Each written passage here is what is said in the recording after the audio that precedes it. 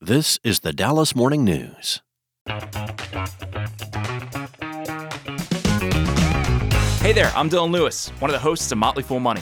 Each weekday on Motley Fool Money, we talk through the business news you need to know and the stories moving stocks on Wall Street.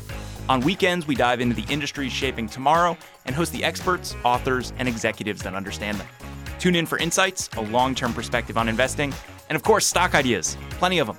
To quote a listener, it pays to listen. Check us out and subscribe wherever you listen to podcasts.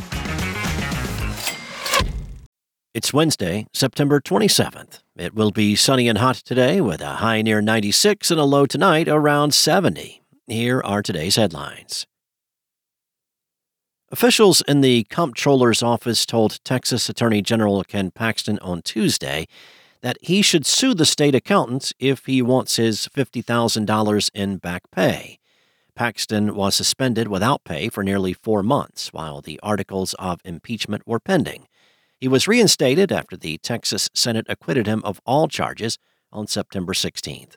Throughout his suspension, staff at the Attorney General's office have sought pay for their boss only to be rebuffed by Comptroller Glenn Hager, who holds the keys to the state coffers that pay Paxton's salary. On Monday, Paxton's number 2, Brent Webster, demanded back pay for the Attorney General, telling Hager that refusal to pay has exposed the Comptroller's office to a possible lawsuit. On Tuesday, staff in Hager's office agreed, inviting Paxton to take them to the state's highest court to decide the issue. In other news, whether 4 Dallas police officers are responsible for the death of a man who died in their custody 7 years ago is now in the hands of an 8-person civil jury.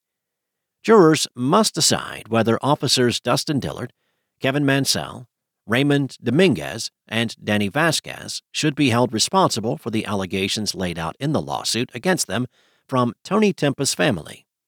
Dillard, who knelt on Tempa's back for nearly 14 minutes, faces excessive and unreasonable force allegations, while Mansell, Dominguez, and Vasquez are accused of failing to intervene.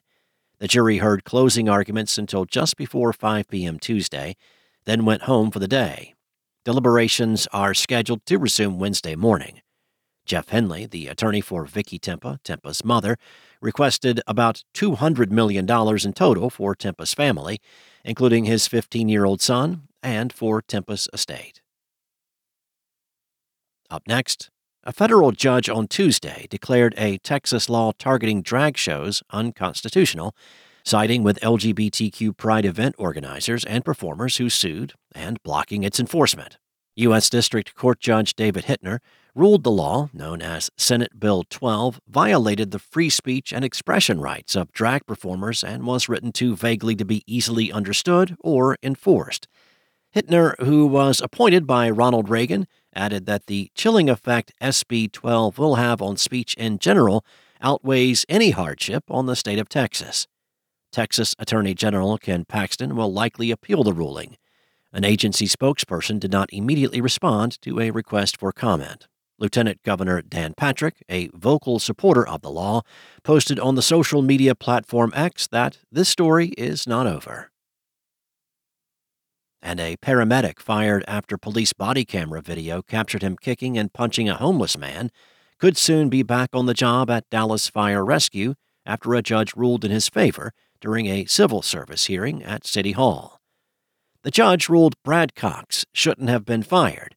Cox, a 19-year veteran of the department, was demoted and will not earn back pay, said Jared Davis, the Dallas Civil Service Department Director and Board Secretary. A fire department spokesman would not say Monday whether Cox had begun the training needed to return to duty. Police initially said Kyle Vess set fires along the Interstate 30 frontage road in West Dallas on August 2, 2019, but a fire official said at the hearing the fire was not arson, but was a fire code violation. Thanks for listening. For more on today's stories and for the latest breaking news, visit dallasnews.com. Enjoy the rest of your day. I'll be back tomorrow with more from the Dallas Morning News. If you like this podcast, can we recommend another one? It's called Big Picture Science. You can hear it wherever you get your podcasts, and its name tells part of the story. The big picture questions and the most interesting research in science. Seth and I are the hosts. Seth is a scientist. I am Molly, and I'm a science journalist. And we talk to people smarter than us, and we have fun along the way. The show is called Big Picture Science, and as Seth said, you can hear it wherever you get your podcasts.